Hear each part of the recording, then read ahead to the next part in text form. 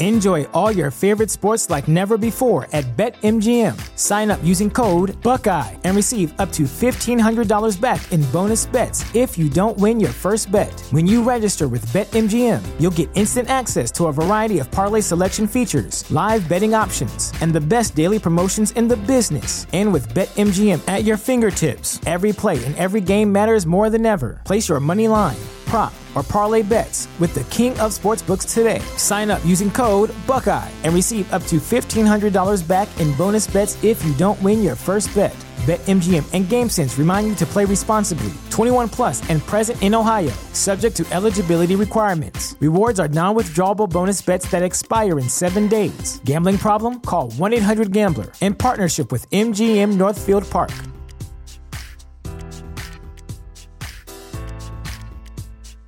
I'm having a goddamn blast on tour with this Big Mouth and a Small Town tour, so I've added some dates and wanted to let you know where I'm headed next. March 14th, I will be in Lakeside, Arizona, and then the 15th and 16th, I'm finally coming to Tucson. So if you're in Tucson, I'm coming to Laughs Comedy Cafe. Get your tickets. We're going to have a good time. My good friend Noah Kopfer will be featuring at those shows. He'll also be with me the following weekend when I come to Grand Rapids, Michigan. Dr. Grins, I cannot wait to see you guys again. Those are always some of my favorite shows, and I'm sure this year will be no exception. And then I am headed up to my home state of Alaska for the Alaska Before You Die Fest. Anchorage, you better not fucking sit on these tickets. They're going fast. There's a few left. April 5th, I will be doing shows at the Gumbo House. It's downtown. I'm doing an early and a late show, one night only. It's an intimate venue, so tickets are limited. It's going to be out of control. If you've come to my show at Coots before, you know how fun they are. This venue is so much better for comedy. I can't even explain it.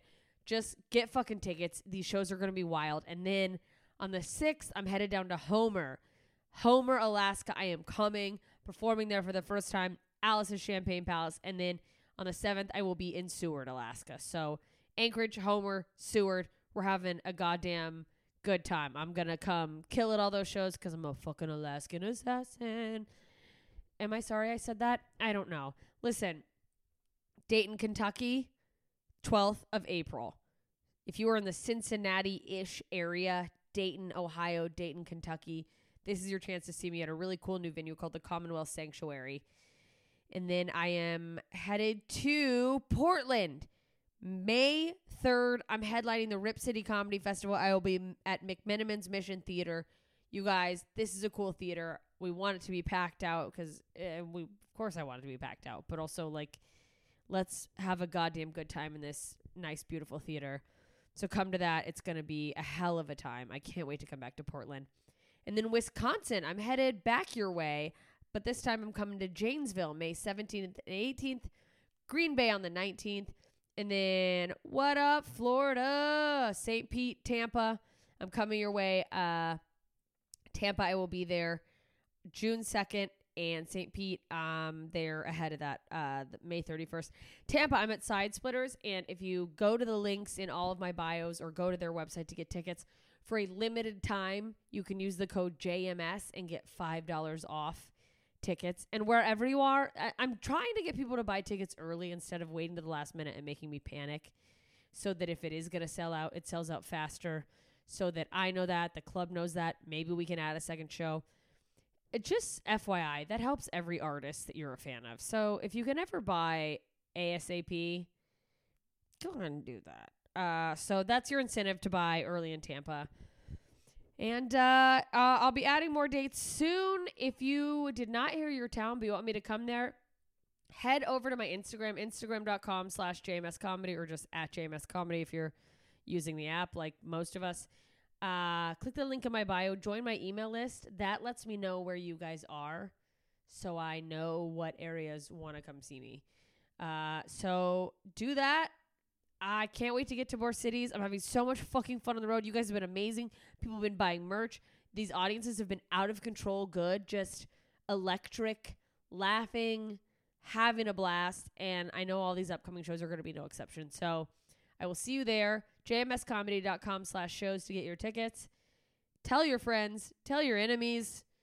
We're going to have a fucking good time either way. So thanks for listening to this little promo. Enjoy this episode. Ta-ta, idiots.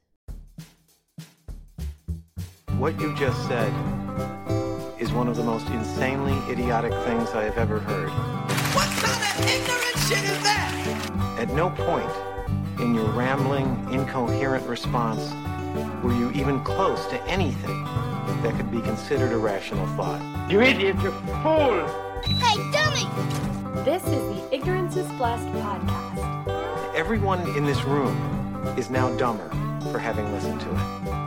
Hey, idiots. So I am re-recording the intro to this one after having batch recorded all of the episodes in what was probably a hypomanic moment, because this guest is one of my favorites, hardworking, real, hilarious, but more than that, just in true Taylor Tomlinson fashion, because that's who the guest is. You've already seen it in the title. I don't know why I'm being elusive about it.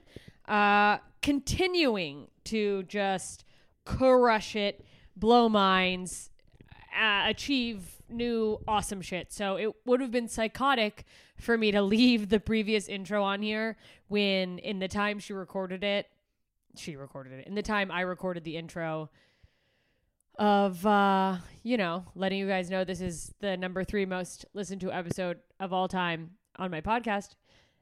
Taylor announced, it has come to public knowledge that she is going to be hosting late night. She's taking over the Corden slot. She's the youngest woman to ever host late night. Maybe the youngest person. I don't know. She'll definitely be the youngest person on right now. I think she's the only woman who will currently be hosting a late night talk show. But to be fair, I don't even know who all the men are. So if I have that incorrect, I'm sorry to whatever woman I am leaving out. There, of course, have been other women on network late night. Amber Ruffin. I was on Lily Singh. But this is great. This is huge. And it sounds like she's going to change the format up a little. They're saying it's going to be similar or somehow reminiscent of At Midnight, which was a really fun Comedy Central show I used to love, but it was really engaging on Twitter. So I'm interested to see, if there's an interactivity element and what that looks like, especially since I assume it won't be on Twitter, but it's not for me to figure out. It sounds like there's going to be maybe some type of comedian panel element, which I think is popular. They're very which I think is popular. Which I think is going to be very popular. They are very popular in the UK, and I feel like the US has been slow to catch up on them, but we, saw success when Chelsea lately was on the air with like a panel style, and there are a couple others. So just fucking awesome. She just turned 30 years old this week, and this is just amazing. So congratulations to her. And this was just a real honest conversation.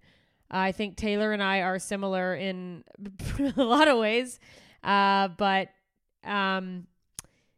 our tendency to work hard and not take care of ourselves as much as we should is something we focused on, and I cannot speak for her on if she still struggles with it. I do, and I hope that she doesn't, because I think her schedule, honestly, I was going to say it's about to get crazier, but if she's going full-blown late-night host, once her tour dates come to an end, if she slows that down, I have never been the host of a late-night show. I think we all know that. It might actually be way easier to take care of herself, because even though you guys watch them late at night, they're filmed during the day, and it does, from what I've heard, become sort of like having a day job. So, but, I don't actually suspect that she would slow down on the touring, knowing her. She's just fucking crushing it. It's just awesome. So I'm shutting the fuck up. You guys enjoy this episode. Number 3 most listened to episode of all time on the Ignorance is Blessed Top 40 Countdown with the incredible Taylor Tomlinson. I'm here with the fabulous Taylor Tomlinson. Hello. Hi. Thanks for coming to my humble abode. Oh my and gosh. Finally, it's so nice to be in a house instead of an apartment. It makes me feel luxurious. You do have a leather couch behind you. We have several pieces of arguably used furniture that random roommates have collected, but it's like I love my house, actually. It's very, very nice. Actually, I moved in here. We were talking about moving in together. Yeah. Yes. Which is a thing I think about often when I think about, especially lately. There's so many reasons, but lately when I've really been examining like my self-worth and how I like keep the bar lower for myself, like I'll it's a thing I'm actively working to overcome, but I like live beneath my means a little out of like fear of like, oh, it's gonna fall apart. And I remember there was like a couple times where I was like, well, I don't know, like my budget, and like I looked at some places and I was like, this place sucks, but I guess that's all I'm worth. Oh my God, that's so crazy. I moved on Monday. And moved into like a nice apartment with my boyfriend. I'm very stoked on it. Oh my God, that's dude. It's really, congrats. That's so exciting. So, but it's like when I was looking at places, I mean, I've been living in Orange County with two of my sisters, paying like way less, like living below my means in a room that was like so small, like all my bed. It was all my bed, and I was driving an hour and a half to LA. Get to spots and stuff. Yeah, just thinking like, well, you know, I'm spending less money here, and I shouldn't get nice bedding because I'm just in this room. I'm on the road. The road is a big thing for me. The road was the biggest reason where I was like, what's the point spending all this money to live in LA? I can just commute. I'm never here anyway. Yeah, which is also what keeps me. I mean, I love the house I'm in now. It's very comfortable, but it keeps me from. I've thought about like I could go closer to the city and pay a little bit more, but I'm like, but it's not Orange County inconvenient. No. It's just like an extra 15 minutes or whatever to get a lot of places. I moved to Burbank. It took me 20 minutes to get here today, and I was like, this is beautiful. This is so amazing. I never understand when people say like, oh, it's 30 minutes away. I'm like, are you kidding me? I've been commuting since I was 18. Like when I was doing spots in San Diego, when I was starting out in San Diego doing comedy, I was commuting from Temecula. Like I was commuting to school. Nothing. Yeah, I was commuting to school. I was commuting to LA. I lived in LA for a little while, but I was on the road all the time. I lived in like Pico and Robertson. Okay. So when I was moving, that's where I moved. Yeah, okay. Yeah. So I lived there for 2 years. And the minute I left, this business is so fucked up. The minute I moved to Orange County thinking like, well, I only need to be in LA a couple times a week. That's when like everything started like happening and you're like, oh, I just have to be in LA all the time. Good. Yeah, exactly. I mean, literally the week I moved, I was filming something for MTV like the whole week. And it was a nightmare. And they were like picking me up in a car from Orange County. Oh my God. And they're probably like, what? That's so great. Yeah. So I totally get that. Like, yeah. Well, I'm gone all the time. So why would I need a nice place to be? It took me forever to get like nice bedding. Yeah. So I was like, who cares? Like, I did not understand the value of having just like a sanctuary of a room. Mm-hmm. I mean, I've leaned in pretty hard since I realized that. And it's just like, how many pillows do I really need? Yeah. But I mean, I'm like, essential oils, diffuser. This is my space. Yeah. Because I rarely utilize it, but I'm like, at least But when you get home from like the red eye you took back from Florida, and you land at 9 a.m., and you need the whole day to recover. Yeah, it's like, oh, I have a place where it doesn't feel like I'm like, well, I'll just rest in this closet for a few hours before I get back to it. Yeah, exactly. Okay, so you said you were not on the podcast, obviously, but off the air. Off air. You mentioned that you were taking a step back from touring. Yeah, well, here's the funny thing is I listen to your podcast. Oh, that's not to be like the creepiest, like, and it's like I don't listen to any podcast all the time, but anytime I'm on like a long road trip, I'm not exaggerating. Yours is probably the first I go to. I just love it. So nice. Well, and I never understood. This is such a weird thing to say as a person with a podcast. I never really understood the mentality of podcast fans till I started listening to yours, because I'm doing so much like self-help, trying to work on myself, but I don't really have an outlet to talk about it. Where like I have started trying to craft material, and I did a whole Edinburgh show about a 10-day silent meditation, which was great, and I'm trying to find new ways to do it. But it's like I'll listen to you guys, and I'm like, yeah, I did that too, and it works. Like in my car, I'm like, thank you, finally. I'm like, somebody's saying it. And I'm like, oh, this must be what people feel. Well, we talked about you on our very first episode. Really? We talked about, I don't know if you ever heard the very first one, but Kelsey and I had both seen, I think it was when you just got passed at the store. Oh. And I don't know if you still do this, but you had that like goals board where I moved sticky the Post-its. I took it down and put a whiteboard up, and now lately I'm like, I think I want to go back to the sticky note. You posted a thing that had passed at the Comedy Store on a sticky note, and you moved it from goals to like achievements. Accomplishments. Yeah. And I mentioned on the podcast, and Kelsey goes, I saw that too. That was awesome. On like our very first episode. Oh, yeah. I'm so flattered. Yeah. Yeah, I copied that actually from Lisa Curry. Oh, really? It's so cool. I love that. Yeah, I was like, oh, the visual stuff. I don't know how much. I mean, I have vision boards. I don't know if they really help, if it like serves as a reminder, but it is kind of a nice feeling to be like, hello. And the accomplishments thing, I've noticed, because I still have like the stacks of the little sticky notes because I kept them, like maybe I'll do the board again.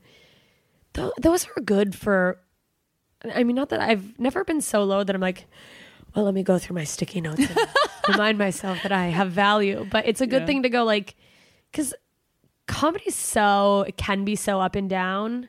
Yeah. That like, and also like the higher ups you get, the more dramatic the downs seem, even if they're not that big of a deal. Like it's like, oh, this down was actually seemed like a really high point when I started, but it's like, but last week I was filming a pilot and like, yes. And so it's good to have those like, oh, I'm on the right track. Like I'm not a fool, and people are like, what is she even doing in comedy? Oh, yeah. Well, it's so important to step back. I mean, I have little scraps of paper I wrote in a notebook, around New Year's Eve of just like, these are the 5 things I want to do this year. And I keep those to look back and go like, oh, I did like 4 of those things this year. Yes. That's pretty cool. Having like huge goals and going, oh, I actually met some of those. Yeah, it's awesome. Like we had at my grandparents' 2 years ago, I guess, on New Year's Eve, my sisters and I all wrote down like on scraps of paper like things we wanted to accomplish in the next year, like predictions about each other, and like I love that. Folded them up and put them in a little mason jar, and then at like a year,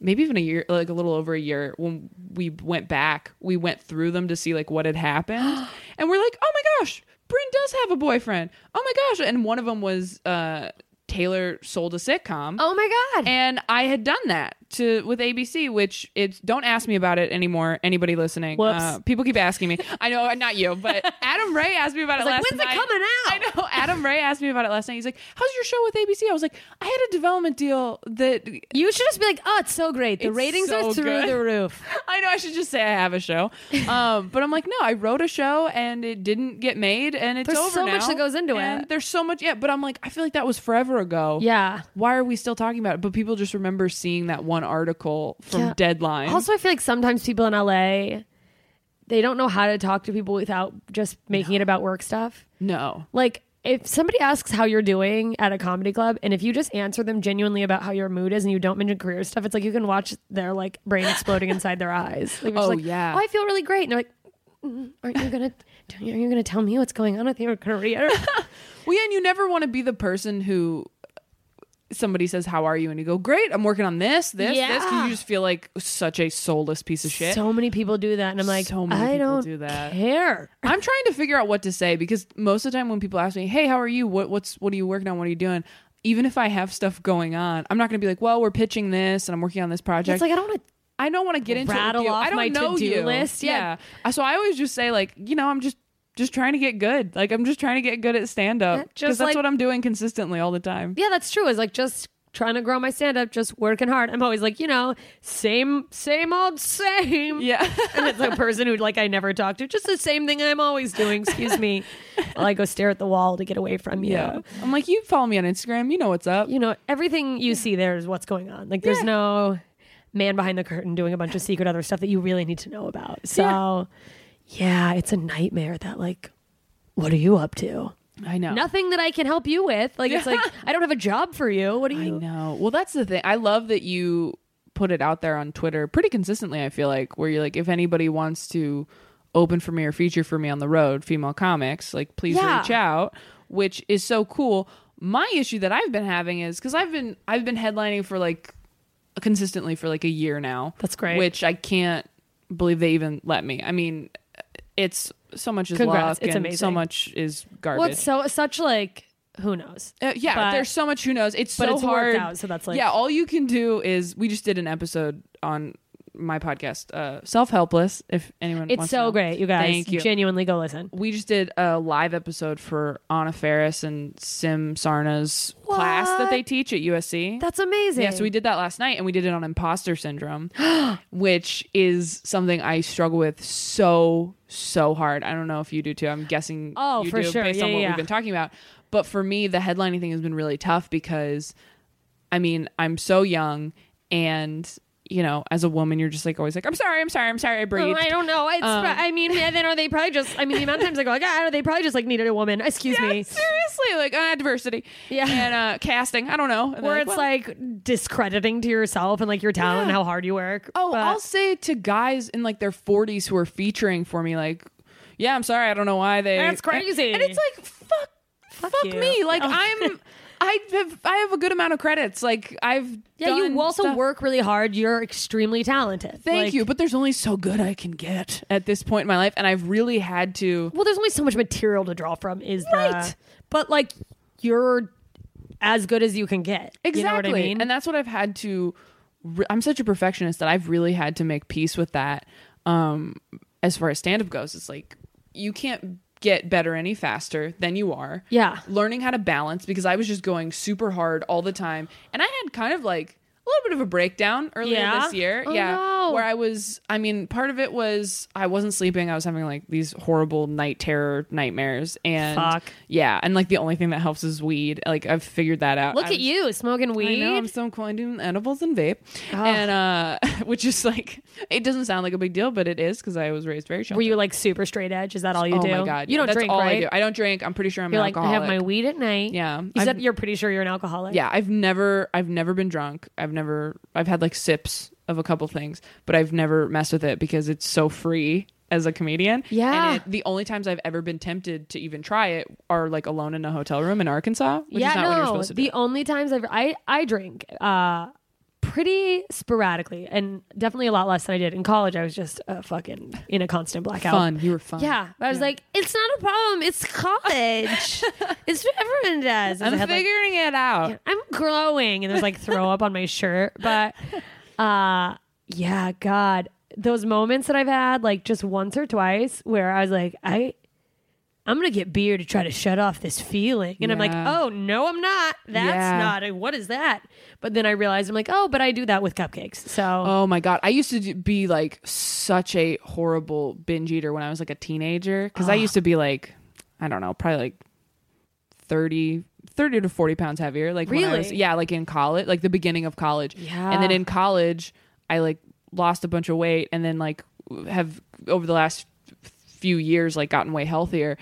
But it took a long time to like rewire my brain to go to where now, and it still boggles my mind that I feel this way. Yeah. Where like when I get sad, I still think like, oh, I should go get food of some kind, and then I go, but that won't make you feel better. You'll just feel Yes. sick, and then because I'll you feel never eat that shit anymore. yeah, so it's gonna feel worse, and then Yeah. you're gonna get that like compounding guilt of like, why did I do that? Just because I fucking Yes. That's where I'm at too now, and I still definitely have like slips, and I'm trying to eat super healthy because I have like an autoimmune disease. Yeah. So it's Oh my God, just I like it can't helps imagine. inflammation and shit. But like, it wasn't until like I got diagnosed with that, and I really was like, I really got to clean up my act. That I became yeah. so acutely aware that I'm like, oh no, food is my drug. That's not even cool.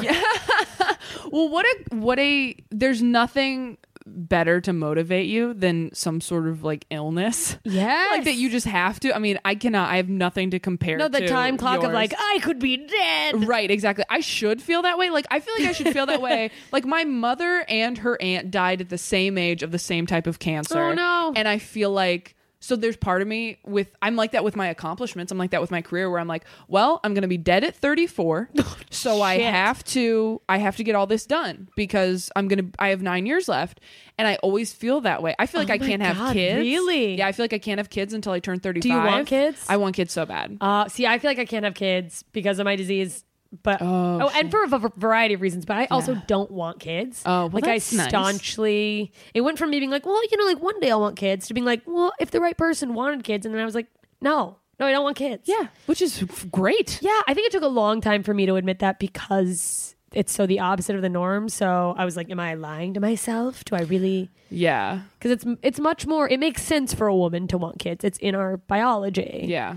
It's But- inconvenient. Yeah. 'Cause it Is that doesn't- literally still, it's a thing for you though? You're like, I'm not having kids till I'm 35. I don't know. It's tough. I mean, Was it, can I It's- ask it, was it breast cancer?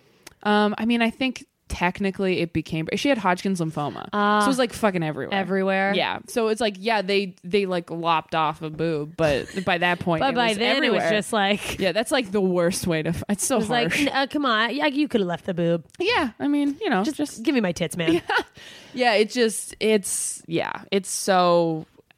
tough. And it's part of the reason I'm not really religious anymore is because like, Well, I mean, I that's the just- reason I'm not religious is like death. yeah, because death. Yeah, no, I mean like I have Yeah. like a horrifying amount of like dead friends. I'm from Alaska, so it's yeah. just like mental illness and just genuinely crazy people and drugs and a million things. Yeah. But yeah, I hit a wall So where I was dark. like, I don't.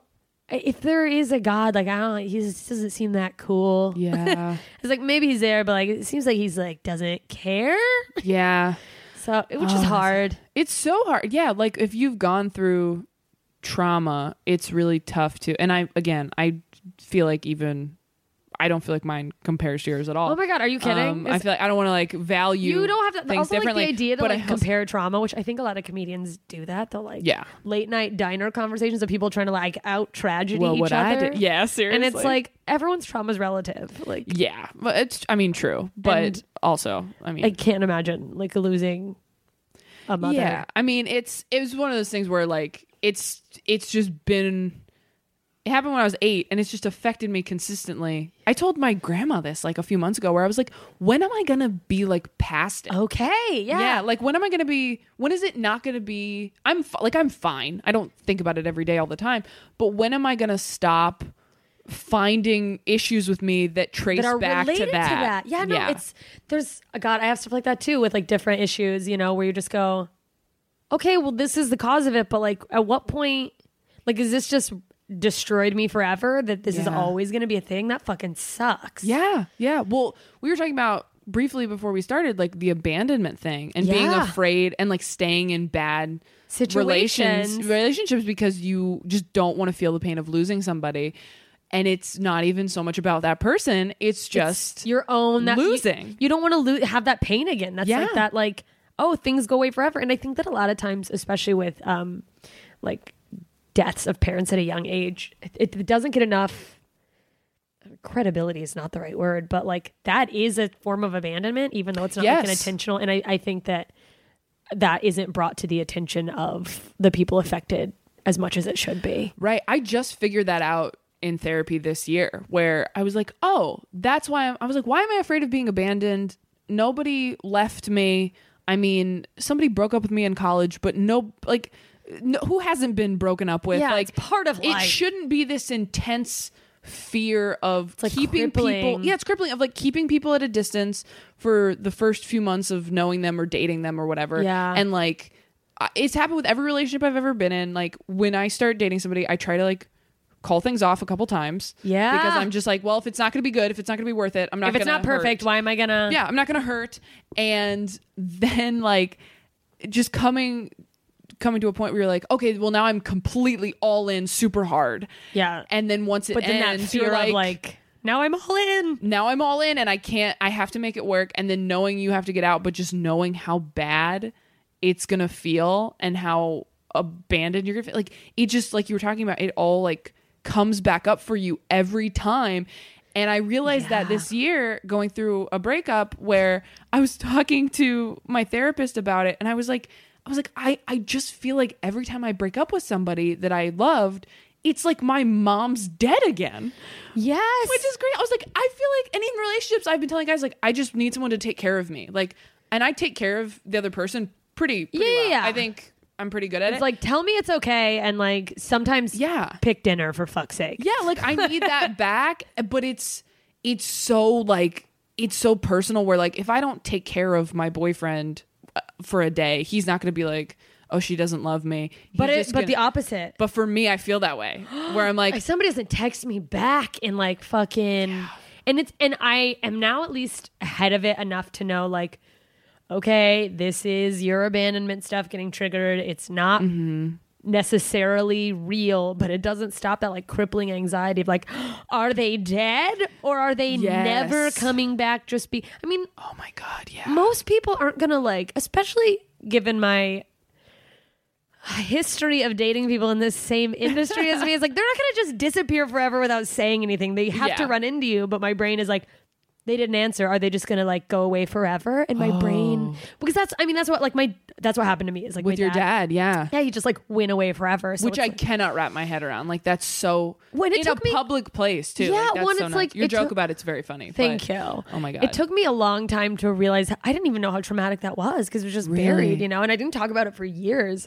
My mom didn't even really know what happened, partially because she was like so drunk at the time. But like, oh my God, but yeah, that I once woke up in the bed of a guy I was dating. It was his bed in his house. He wasn't there because he couldn't sleep, so he was out in the living room. But my immediate reaction was like, he left me in his bed. Like, he was like, you can have the house. Yeah, like what?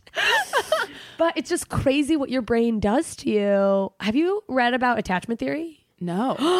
Oh, you gotta go. Like, there's a book called Attached, and it talks all about the different ways. They used to think it just stemmed from how you were parented, but there's like, they think it's just deeper and partly maybe just in our biology, but there's different ways people attach. And when you start reading about it, you start seeing how you attach versus like someone who's secure. There's like secure, and then there's anxious, which is like the... Wait, maybe I have read a little bit about this. It's probably popped up somewhere. It's probably popped up somewhere, but I don't recall it. Like, or avoidant, and then there's disorganized, which is like both anxious and avoidant, which I realized I have, and I'm like, oh, whoa, woof. Where it's like, I hate you, don't leave me.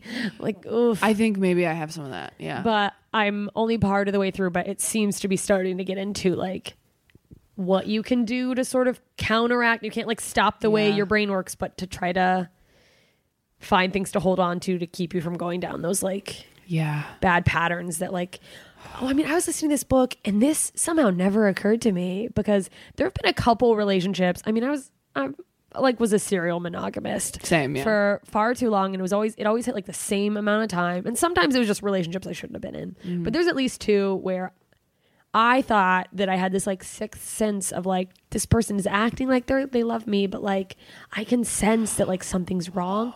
This book started talking about attachment issues, and I was like, oh my God, there was nothing wrong. That was all in my brain. Oh my God, like, yeah. And I fucking blindsided them because I was like, I have to get out of this. Yeah. And it's like realizing that some things are completely false. Yeah. But then it's also like, okay, well, do I just assume everything's false? That seems stupid. But then you feel crazy because your feelings, I don't know. This probably isn't my dad's quote, but it's something he said to me growing up where he was like, feelings are real, but they're not always accurate. Yes. Where it's like, I don't know where that's from, but 100% what you feel is valid. That doesn't mean it's coming from it's not reaction to like a true thing. Yeah.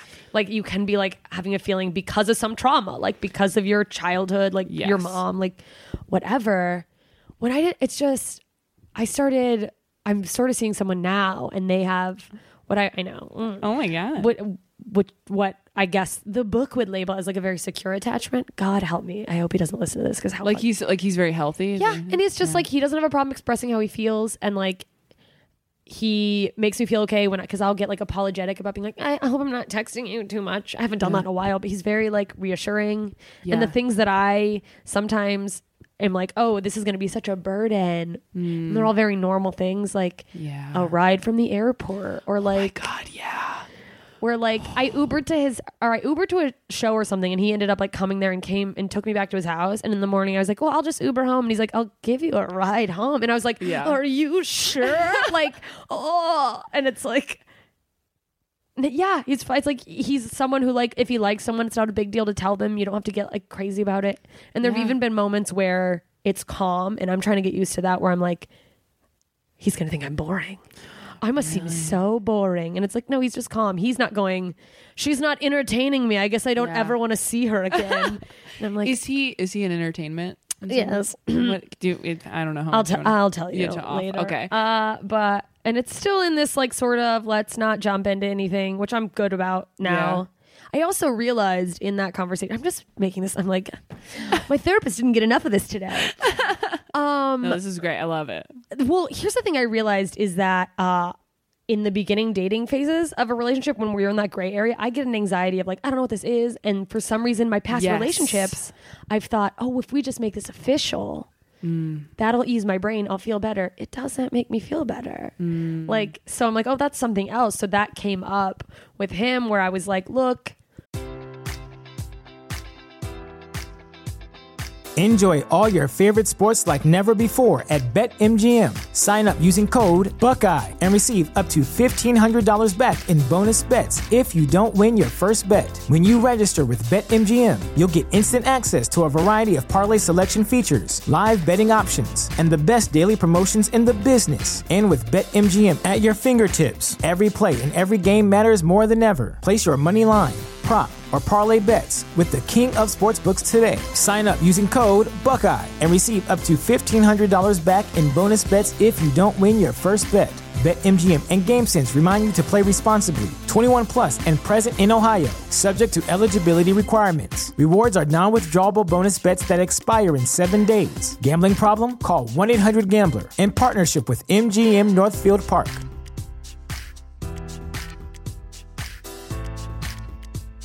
I'm feeling insecure about this like gray area situation because I don't know how much to give and whatever, but I also don't want to dive in. So it was just like a very, let me take a day or two to sort out my crazy brain. Yeah. And he was fine with it, but it was weird realizing, oh boy, have I just been like, if we just barrel through this weirdness, that'll make it better. Yeah. I'm not sure about this. Let's be together. Like, what? Yeah, that's so tough. I have a similar thing where I get anxious in the beginning of relationships, and that's why I try to bail, because I'm like, well, if I don't know if I'm not 100% sure this is going somewhere, it must be not it. Yes. And I don't want to waste my time. I don't want to look back. I've never been the type of person that's like, I have to experience everything. I'm just like, no, I know who I am. I know what I want to do. Don't waste my time. Yeah. Don't waste my time. I just like, I've done things where I go back to certain situations I know I shouldn't. and the hardest part when it's over is always like, God, I wasted so much time. No, anytime a relationship ends, it's like trying to find the nuggets of like, okay, why was this not a total waste of time? Because it's like on top of everything else, it's like you fucking stole time from me. Yes. And when I'm in a relationship, I generally am like, and I'm sure it's attached to like codependence and shit, but I'm like, I give so much in a relationship that I'm like, the things I could have been getting done. Yeah. And then all the breakfasts I made you. Yes. And I could have been updating my calendar. Are you kidding me? Yeah. Also, just like, I'm sure you notice this with coming in or out of relationships, but like, if someone were to like somehow have like an algorithm chart of my career, like just to like throughout how long I've been doing it, the massive upticks as soon as I get out of a relationship where I just like, oh, that's where my productivity went. Or it's just like, oh, I guess I'll just write 4 scripts and produce a show. Yeah. And then I'm like, what was I just picking my nose and staring at someone and being like, I guess this is love. Like, oh my God, I know. Like I was in back-to-back like 3 relationships, 3.5, for like 4 years, and then realized from the time I was 19 to 23, and then I was like, oh, I need to be single for like a year. Yeah. And that year was the most productive in my career. So much shit. I got so much done. I got so many opportunities. And maybe that was just, timing or whatever. Like, maybe it's a coincidence, but also maybe it's because I had to go sit alone at Barnes & Noble and write more. Yeah. Because you're like, I got to fill my day because there's nobody here. Yeah. Because relationships, as wonderful, even wonderful ones, are a distraction. Wait, it's like it is work. You know what I mean? Like, and you shouldn't be like, this is another day at the office, but it's like you're putting your time into something, which means less time is going toward other things, which is fine if you're good at balancing and if you're happy, whatever, like that's great. Yeah. But it is, which doesn't make me feel any better. It just makes me more resentful about the time I was like, imagine where I'd be if I never dated you. Oh, I know, but that's not. And then you can't. No, and then you think about all the bits you got from that relationship. Oh, and- which, so many bits. Oh my So gosh, great. it is incredible how you're many like, bits. thank you for that. You Yeah. did give me something. Oh, I got 2 closers and my new opening chunk out of one guy. I was like, that was well worth it. Oh my All the God, that's pain. amazing. Yeah, I have like a hot, like, I think I have a new hour, and I think at least a third of it is all like from a breakup. Yeah, that's Yeah. amazing. See, that's the part of you that this is what's so great about being a stand-up is that anytime something horrible happens to you, after you get over the initial shock of it, you're like, well, at least I can write about Yeah, it. at least I can channel this into something worthwhile. Yeah, we're like, at least I can make money. Like, I've been trying to really lean into doing dead mom jokes more because I'm headlining, so I'm doing longer sets, and I feel like I have the time to like get them back if I need to. Yeah, that's great. But I've just started for a while I was like, I got to figure out how to make everybody comfortable so nobody feels bad for me and make it clear that I'm fine. And now I'm just mad on stage. Like if they only give it a little bit or people seem like, oh, like kind And of you're like, that's not gonna bring her back. yeah, that's what I say. I go, if you guys don't laugh, she died for nothing. So, That's so great. You know, that's on you guys. Like, I'm up here making lemonade, all right? Like you I'm guys, crushing it. yeah, like I'm making the most of a shitty situation, and you guys are not letting me do that. Because I mean, anybody who's been through trauma love of any that. kind knows, like, yeah, let's be funny about it because It's cathartic, and why not? That's the only way to make it better. Yeah, it's very healing. I mean, I think that's why a lot of people end up in comedy, but also I don't want to say like everyone in comedy is fucked up, but a lot of people go to comedy as a release. So it's like, yeah, I might as well try to laugh about it. Yeah. And the amount of people who come up to me and say like, oh, I loved that you did that. I'm like, yeah, that's who I did it for. You right Yeah, there. thank you. Yeah. The stuff when I do like darker stuff or I talk about mental health or like my own shit. Yeah, it's the same thing as where like sometimes not everyone's on board, but every once in a while it's fucking hot where they're Yeah. like, this is it. And that's what people remember. They're not going to remember your waxing joke. Like they're going to remember the stuff that like touch them. Like when I talk about my rheumatoid arthritis or like depression and people come up or abandonment and they're like, thank you for saying that. And that really spoke to me. I'm like, I don't know. I'm a clown. It's weird to be like, that's what I do it for. But it is the best part of. But then I'm like, oh, do I lean in more to that? Because it does feel good to get validated about real shit. And then it's like, oh, let me do more. A thing I've run into is there's a couple people who book like TV stuff and they've heard some of my dark shit. And when I'll send to them, like, here's a set for the thing you're looking for, they're like, this is great. I know that you have some dark, like, I've had people turn things down. Like, look, if this was just a regular comic, literally someone going like, regular comic, sit in a regular late night set, this is great. But I know that you have these dark stories that you make so funny. And I want people to see that. And I'm like, oh, wow. hey, can they see that next time? Or Yeah. can we just like, do I have to be the... Well, I think that's also a luxury of getting headlining sets is mixing that stuff in, so that like if it tanks, you can like backpedal out. Yeah. But also with short sets, it's so easy for, and I mean, I don't like to get caught up in worrying about it, but like people to reduce you to whatever your set was about. Or it's like if I do 5 minutes of jokes on my butthole, people are gonna be like, it's a butthole, you know. But like if I do, let me work out this one bit about being abandoned. People are like, have you seen that abandonment comic? And it's like, I don't want to be the depression girl or the. What can you do? I know. That's why in LA, I almost feel like I gotta switch it up a bunch when you're going around. Like, don't try to brand me. Yeah, exactly. Because you're like, oh, if I do too many relationship jokes, people are just gonna think that's all I talk about. Or Like, we get it. depending on who's. That's what I hate about LA is that there's so much, for me at least, in my weaker moments, adjusting my material for who's in the room. Yeah, for like, oh well, who's watching? I need to make sure they. I want to get over that. I will say the late night sets at the Comedy Store have helped me a lot with that, but also. I'm not as insane anywhere in LA as I am. I just don't give a fuck at all there with like, not that I don't give a fuck about doing well, but like the boundaries or the like, let me not be too, let me try to be, you know, likable to all. And I just fucking go nuts, which is a nice freedom. But yeah. I mean, that thing. I've so recently passed there. I've only done like a couple paid regular spots because I'm never in town. Yeah. But both times I've gone, you know, you've been up at like 11:30 midnight and you're like, oh, this is cool. Like, this actually feels like productive. Like, we're getting stuff done, and like you have to feel really comfortable with yourself. Yeah, it's made me. Yeah, it's In like the forces OR you to especially, be comfortable with just whatever's going on around you. Yes. Which I think is so beneficial to all of, like the stand up as a package as a whole thing. Yeah, which is tough for me because I pride myself on being very like meticulous, where the comic I love the most growing up was like Maria Bamford, who like really gets everything down, who's not like a crowd work riff. No, it's lady. just like boom, boom, boom. Here are the punches. Have you ever sat with her and like worked on jokes? No. She does a thing every once in a while where like she's my hero. Yeah, I was just like, she like tweeted once, and I guess she does it regularly. But she's like, "Is anyone in Highland Park?" And I was like, "I am." Yes. And I just sat, and she just like rattled jokes, and she's like, I don't need notes. I just want to like work out the beats with just one person.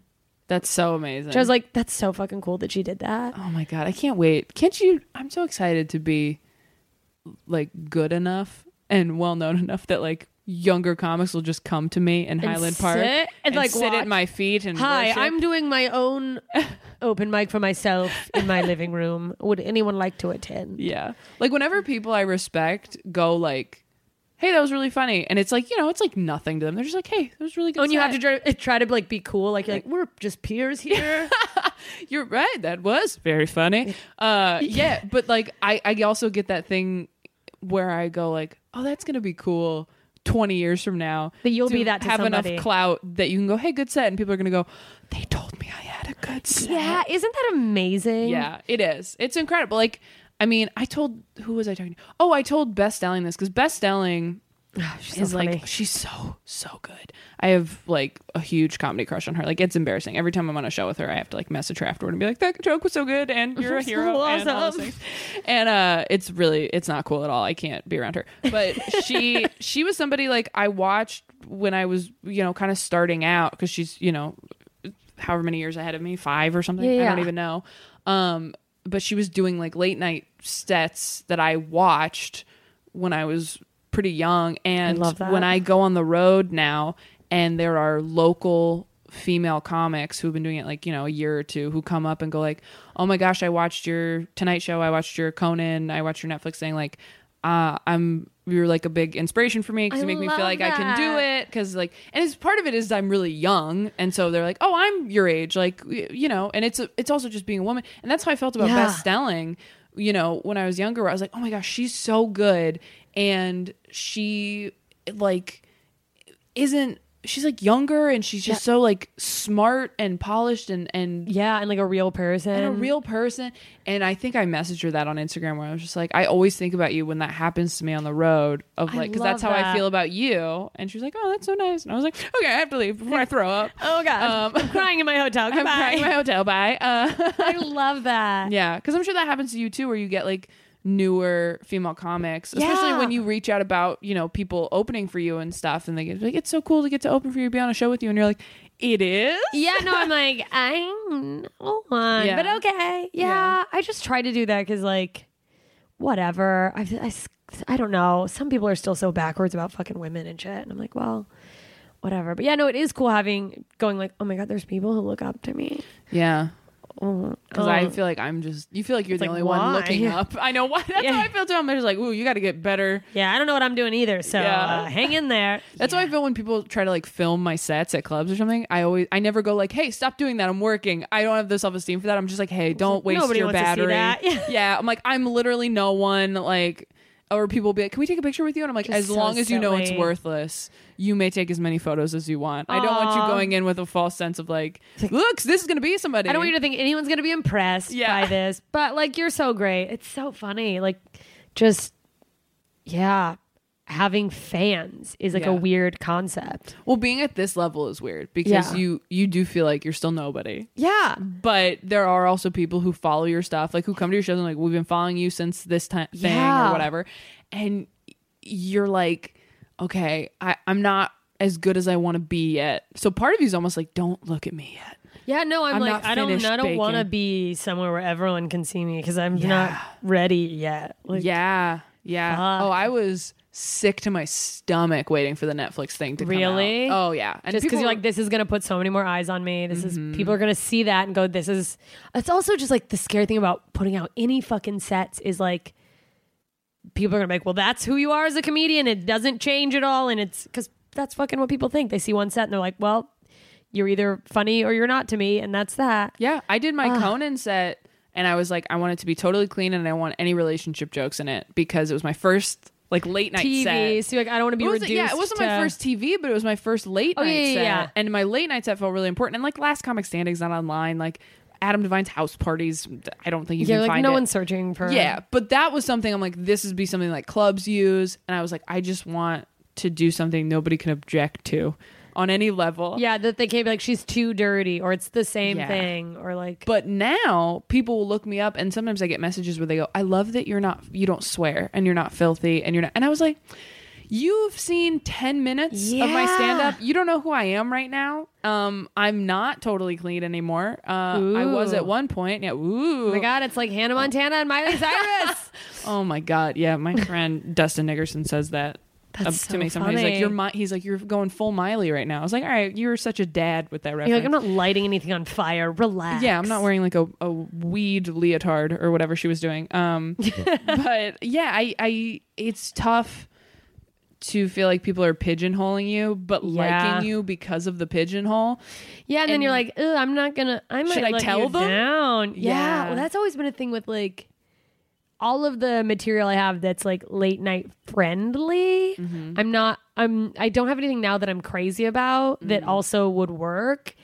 And I have this like, and I'm sure it's a lot of just like excuses for like why I'm not trying harder for late night or why I don't have late night or whatever. But like, I'll go like, well, I don't want someone to see a clean late night set and they're going to be really upset because that's not who I am. And then this is like what I think is integrity. And I'm sure it's just rooted in my own like self, like sabotage bullshit. But it's like, I don't want to be untrue to who I am. And it's like, okay, it's not being untrue. I have plenty of material that I'm not dirty in that I do all the time. Why am I pretending it's like, I don't know. If I can't call someone a cunt on TV, is it worth it? Like, yeah, no, that's 100% self-sabotage. Yeah. That's just being afraid. Oh, I'm so afraid to pursue it or like, even do it. Well, what if they say no? I'll just never try. Yeah. Or if they say yes and then you have to actually go do it. Which like, whoo, you're so brave. Yeah. The best part is just getting it.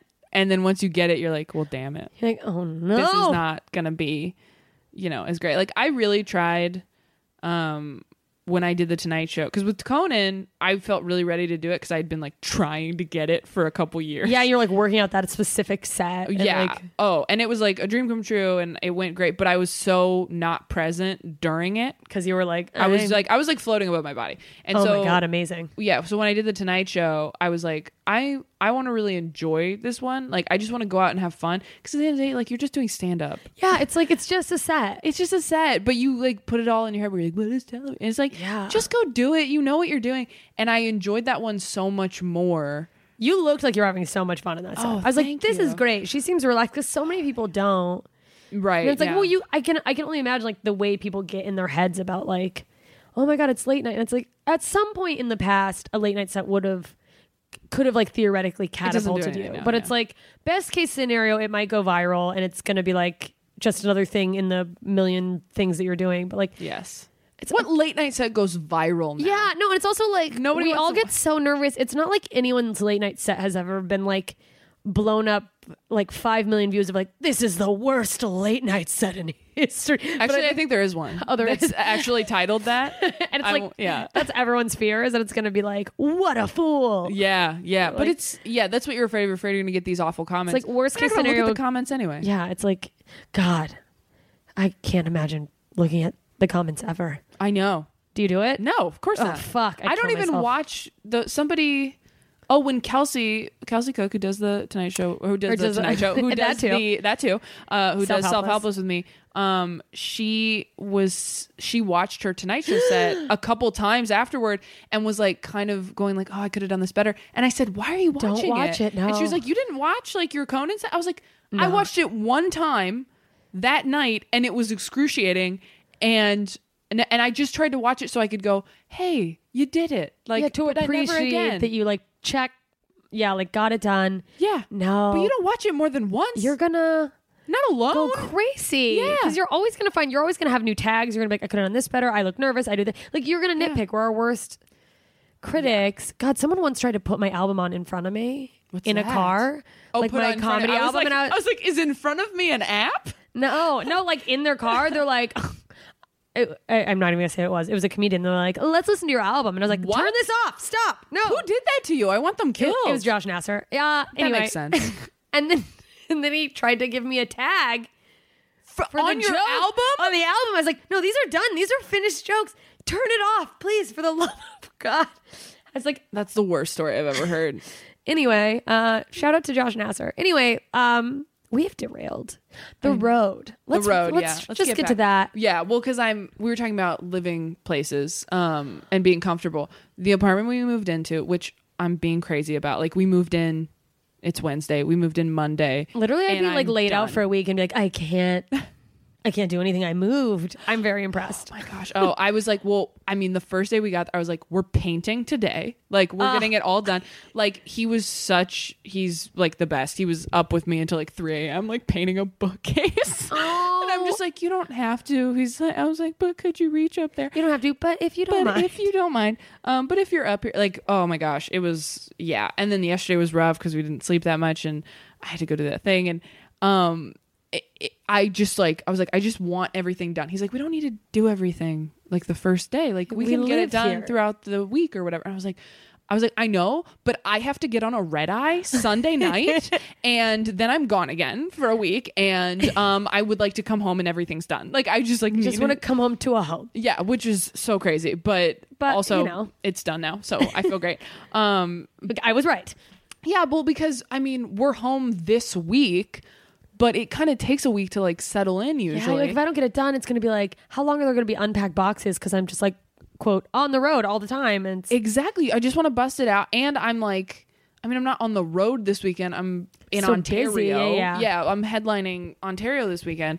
And that'll be a drive. I mean, that's like an hour drive or whatever. So, and it's a big chunk of time at night. yeah, so it's taking away from... Yeah, and you know how headlining is. Like, if you have 2 shows that night and you got a headline, you kind of don't want to do that much Yeah, you're during like, the day. I need to just save my energy. At least for me, because I'm not that good yet. Oh my God, you're great. But Thank you. I But think that's for everybody. Yeah, for sure. And then Sunday, I have to do my last show, and then I have to take a red eye to Florida. Then I have to Good God. do a Where in show Florida are you Monday. going? I'm opening for Joel McHale at the CFE Arena. It's UCF. I was going to be like, USF? That's my school. USF?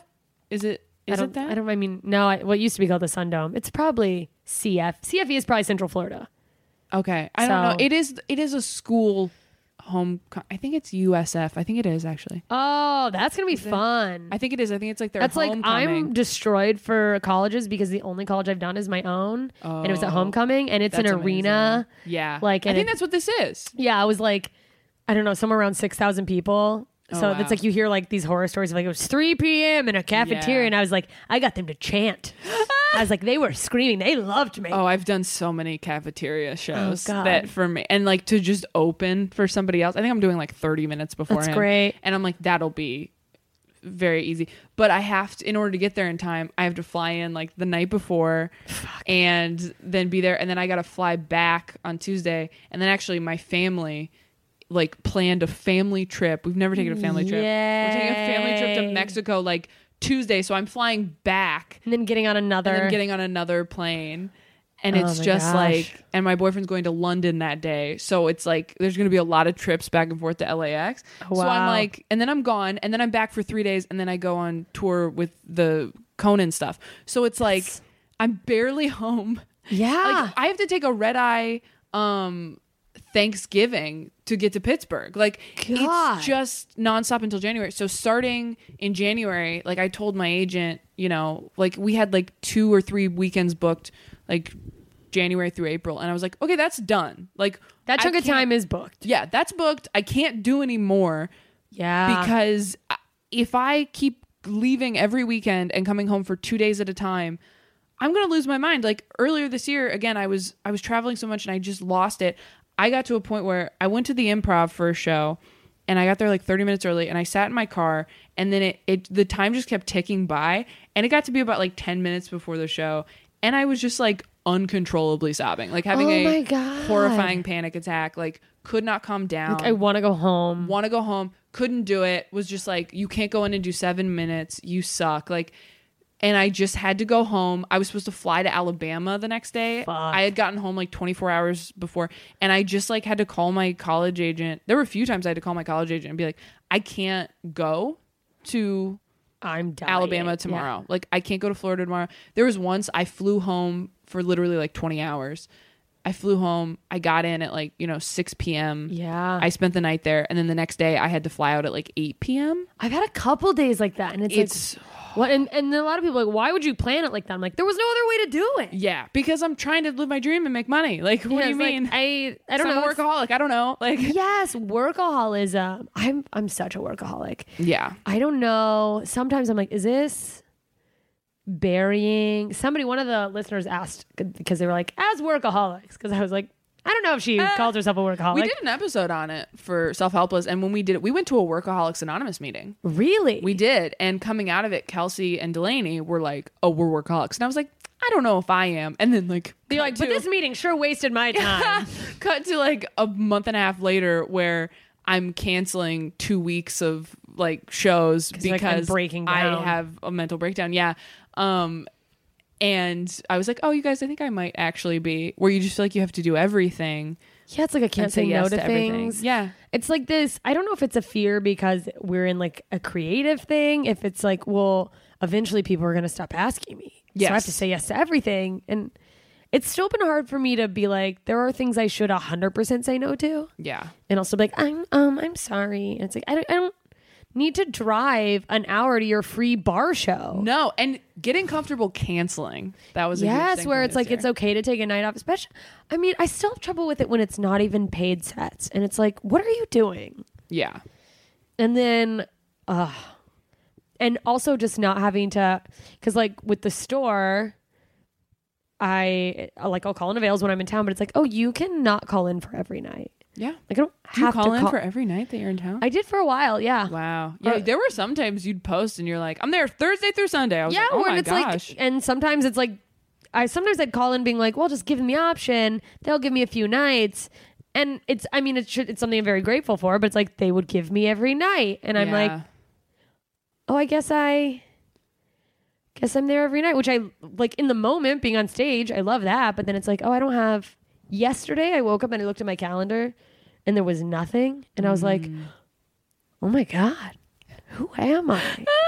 And then the worst is like, I can finally write my pilot. And I'm like, wait, I'm booking so much stuff. I just am not doing my own work. What's happening? Yeah. Well, yeah, the whole learning how to schedule days for nothing is so hard. So hard. I have literally had multiple therapists be like, multiple too, but then be like, it's like, give your schedule 2 hours. Yes. Of just doing nothing. And I'm like, I won't make it. Yeah. Yeah. Yeah. And learning to see the benefit of taking a break. Because it's like, am I really going to feel better? I'm just going to like feel shitty. Yeah, no, you are. But you do. But it might take a while. That was the other thing is I realized, you can't let it get to the point where you have to take a week off to feel okay. Yeah. It's you got to find balance. You got to find balance. Like when I had that kind of like meltdown earlier this year, and I was trying to get on Lexapro and it was horrible. And then I had to get off of it. And then it was like, well, because then it's like, I was sleeping like 15 hours a day. It was Jesus. Yeah. I like couldn't do anything. I was exhausted. And I was just like, oh, I can't keep going like this. I have to really look at my calendar and be careful.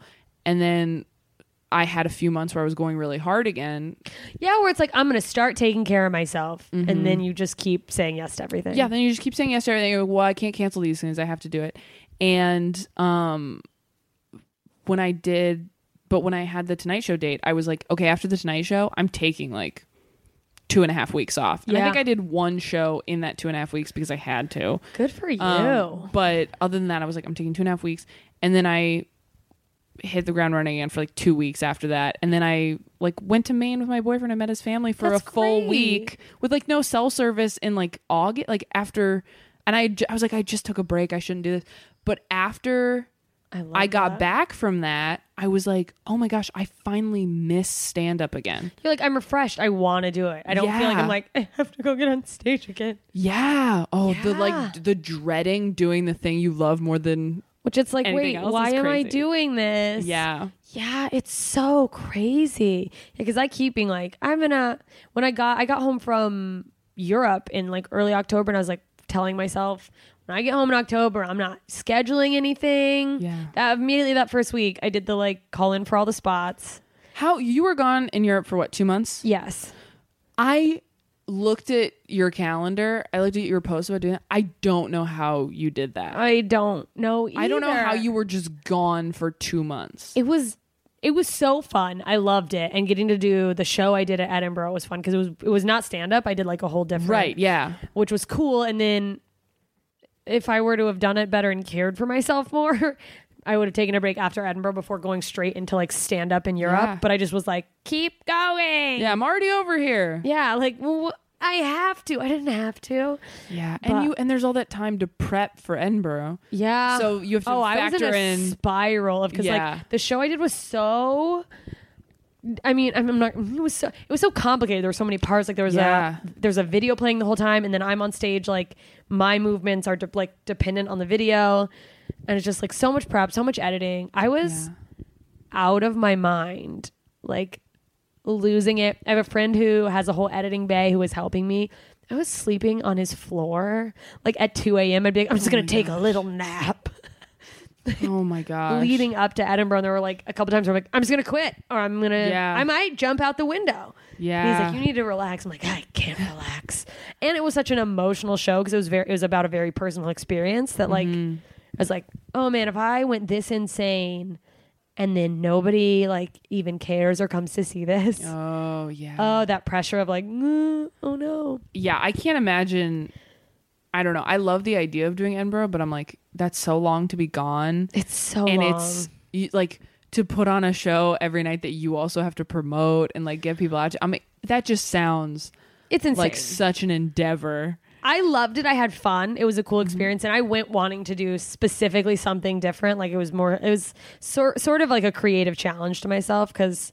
The question someone had asked about like workaholism had been like, how do you get things done? Because I'll get 80% in, and I'm like, I work all the time. There's so many things I don't finish. Yeah. But like this was on a time crunch, so I'm like, now I have to finish this. Yeah. So it was forcing me to finish something besides stand-up bits. Right.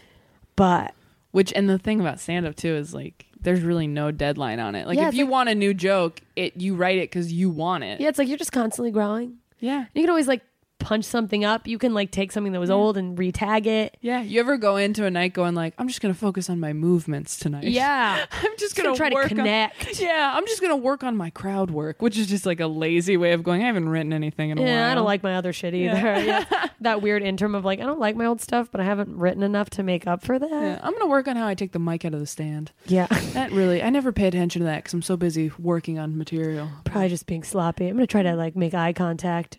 I'm going to just really bask in the pauses. Yeah. It's crazy, but I do need to set tiny goals like that to feel like I'm actually doing something. Because otherwise I'm like, I'm just treading water. Yeah, especially when it's like, if I'm not working on a brand new bit, I'm like... Or if I'm not making money. Yeah, it's like, what am I doing? Yeah. Yes. Fuck. Oh, I forget what the point of that was. I don't know. There's so much. Like, there's so many points you've made so far that I'm like, at any point I can keep responding to that last thing we talked about. I mean... I was talking about the secure... When you were talking about the guy you were seeing being more like healthy, you're saying he's like a secure attachment. Yeah, that's been... Oh, this is what I was going to say. And I've tried to do this on stage and it's kind of worked a couple times, but I need to flesh it out a little bit. But like, I legitimately at one point, I got like mad. Not even mad. I just got like upset with my boyfriend because, and I literally said, I was like, I just feel like you're not worried about me dying, which is so nuts. Like, I was like, I just don't, because he's like, I have a whole bit about him where I'm like he just hasn't really, he hasn't had like anything bad happen to him. It's like he probably has like a secure attachment where he's like, yeah, his parents are wonderful. He doesn't live in a place where he thinks you're randomly gonna come in and be like, I don't like you anymore. No, he doesn't. Well, and I said that to him at one point. I was like, I just feel like you're not worried about me leaving at all. Yeah, I was like, I feel like Yeah, I was like, do you feel like you're just like I'm like, you're doing me a favor? Do you feel like I'm like lucky that you're here? And he was like, no, what are you talking about? And I was like, okay, just checking. Like, you're like, nothing. But I was like, I feel like we should always be, I just said this at one point. I was like, I feel like we should always be a little bit terrified that the other person is going to leave, because then it makes you take care of them better. And I said that completely. And he was like, that's not healthy. Yeah, and a few minutes later, he was like, I don't agree with that. I don't think we should wake up terrified that we might leave each other. Like, that doesn't seem right. And I was like, oh, when you say it back, yeah, that does sound a little nuts. But it made so much sense in my head of like, yeah, where it's like, it seems rational. Yeah, I'm like, I love you so much that I'm afraid you'll leave. It's like that I feel like I have to do things to keep you here, to make sure you still want to be here. And I thought, no, I feel the same way. I've always felt like that. And just reading that book and being like, oh, there are people who can just love you without being scared at every moment. Yeah. That, like, it's going to fall apart. And it doesn't mean they love you less. No, it means it's like they're secure in who they are. Also, just like they're totally aware that like they deserve love, and like that's fine. Yeah. Like they have someone who loves them. And also, you keep telling them and showing them you love them. Why would they think anything else? Think that? Just because you think that, no matter who it is. Yeah, no, it's like, oh, you got me flowers? What did you do? Yeah, oh my God. Well, just don't get me flowers. Just don't get me flowers. But also, you never get me flowers. It's like you don't even care. You can't do anything right at all. I know. Yeah, God. It's been really tough. It's an adjustment to just go, oh, you're like just happy, and you like are, nothing I do is worrying you. And then you're like, not that it should. I'm not doing anything. But shouldn't you? Part of me like gets mad where I'm like, why are you worried I might cheat on you or something? Yeah, it's like, I'm a catch. Why don't you think that someone's going to come steal me? Seriously. And it's like, no, I just trust you. And I'm like, I mean, you should, because I'm super trustworthy and honest with you. But also, aren't you kind of worried because I'm so great? Yeah, because I'm like so hot and successful. Right, and like, doesn't that? I'm on the road all the time. You know what really messes with me, which is another thing. I've been doing a lot of work on me this year. Good. Same. It's great. It's a constant process. But oh God, I realized I'm in a lot of green rooms with kind of like shitty dudes who are talking about cheating on their wives. Yeah, cheating on their wives, cheating on their girlfriends. And it hits me on two different sides, because on the one hand, I'm like, this is how men are. Comedians are the most honest, so they're just the ones saying it. And then on the other side, that's all it is. And then on the other side, I feel like, oh my gosh, I'm gonna be like them because I'm on the road all the time. One day I'm just gonna be like, it's just how it is. It's just how it is. Taking dicks. Well, because I feel like a different person on the road. I feel insane. Like, I feel so far away from my life, and sometimes I get so panicked and I feel so weird, and then I get home, and the minute I get home, I'm like, oh, I feel completely fine again. Yeah, so you feel like disconnected. Like, it's like, I feel like nothing's real. So I get why guys who are on the road all the time are like, oh, I'm just going to sleep with this waitress because it's not real out here. Yeah. This has nothing to do with my life. So I get scared that I'm going to be the type of person who, and because I'm emotional, yes, I'm just going to get in a bad place on the road and do something horrible. Because it's like, you're just going to be, just in a bad place and emotionally riding. You're like, well, this is what everyone does, isn't it? It all comes to this. Yeah. All those old men who never left the Midwest were right. I know. But it just seems like everybody, I mean, I don't know. It's so depressing. It's like, because on the one hand, you're like, well, yeah, it makes sense that people are going to be attracted to other people and whatnot, but it's also like, just in the entertainment, in the industry, just like the cheat, like the blasé attitude some people have about cheating is so foreign to me. No, because it's like, the thing is like, if you want to hook up with a lot of people, fine. Just don't be in a relationship. Yeah. You don't have to bring someone else into it. That's my thing. Or find someone who wants an open relationship. There are people who want that. But it's like, there's someone who's at home that like would be devastated by this. That's so fucked. Yeah. I've been lucky in that, like, in like the last year when I do still, the people I still open for, because I'm like depending on the club, I'm like I headline some places and then like I'll feature for bigger comics. And the men who have brought me on the road are, as far as I've seen and can tell, they're good dudes, which is like refreshing to be like, oh, this is like Steve Rannazzisi is great. Like, I've like met his wife. He is very respectful to all his like fans. And then, we'll just go grab a beer afterwards, and he's never like But then there have been other places where when I was newer to headlining or like just newer to the road in general, it's just fucking like Bob Smith headlining the Looney Hut or whatever. And he's like, these broads can't get enough of me. And you're like, ew. Like this exists? Why? Just like, what, you're like a human cigarette butt? Yeah. And it gets discouraging because then you do go, especially if you're someone who has a mind like ours where we're like, do I need to be worried? Or you already have that just anxiety that has nothing to do with the person you're dating. This is just sort of validating that. Or like it's just almost like having another voice go like, yeah, no, people do cheat. So my last therapist, I was seeing someone on like that Talkspace app, and then I was like, I need to thinking find about using a BetterHelp or Delaney just started using BetterHelp, and she really likes her therapist. I like my therapist, but I see her like once a month or less because she won't do teletherapy. So I'm like, I think she like doesn't know how technology works. That's I should possible. bust out my therapist. She doesn't seem that old. She's like kind of cool. Like seems like late 30s, maybe early 40s. But she went to like a phone. She went to a phone call. No, that's interesting. Maybe she just hates me. Or she was like, no, I just like can't do that. No, I've heard there are people who won't do it. I feel like for me, I just need the in-person thing because I've been doing the app thing. Yeah. And the app thing's really helpful, but I just feel like I need to try that. Yeah, for sure. And feel a little more... That's also part of the reason Or do both. Yeah. That's what I'm like, can you have two therapists? Does that make you extra crazy? Or I think you can. I would also get really... I felt weird being on a phone. It felt like... I don't know. I especially felt weird talking about... Something? Well, it felt weird talking about my career and being like, well, I'm stressed because I have to go do Jimmy Fallon next week. Like, are you going to look it up? Yeah, no, even, like talking, even face to face with my therapist, anytime there's like a good thing, it's like, can I tell you like a cool career thing? And then like, it's still like, you're fine with me shitting all over myself. Yeah. Or are you just sitting there going, you should be grateful? Yeah. Anything, things are going really well for my career, but yeah. Well, I feel weird about being Googled by my therapist. That's like, but I'm sure they do, right? I would know. If I was a therapist and I had a client who said they were, Maria Bamford has a joke about that, or maybe she didn't. Maybe she just has a story about seeing a therapist or somebody who was like, but like Googled her in front of her, was like, oh, I had to make sure you weren't delusional. Like I had to make sure you were actually a comedian. Oh my God! To like have the therapist be like, I have this person who thinks she's famous. Yeah. Which like, especially in LA though, God, I bet they do Google you because they're like, I need to know if you're delusional or if you're I'm sure that whatever the word for the opposite is, where it's like you're not appreciating how successful you are or whatever. I want to like almost send them my credits and be like, look, I know I'm whining about traveling and like having my dream job, but this is how much I'm traveling. Can you just look at my calendar? People just keep wanting me to come and it's so hard. And then you blow your nose into money and you're like, well, it's tough. I worked through a lot of that with my because that's the thing that you get in your head. Yeah, where I was just like, I feel guilty complaining about this stuff. And she goes, honestly, Taylor, that all sounds really hard.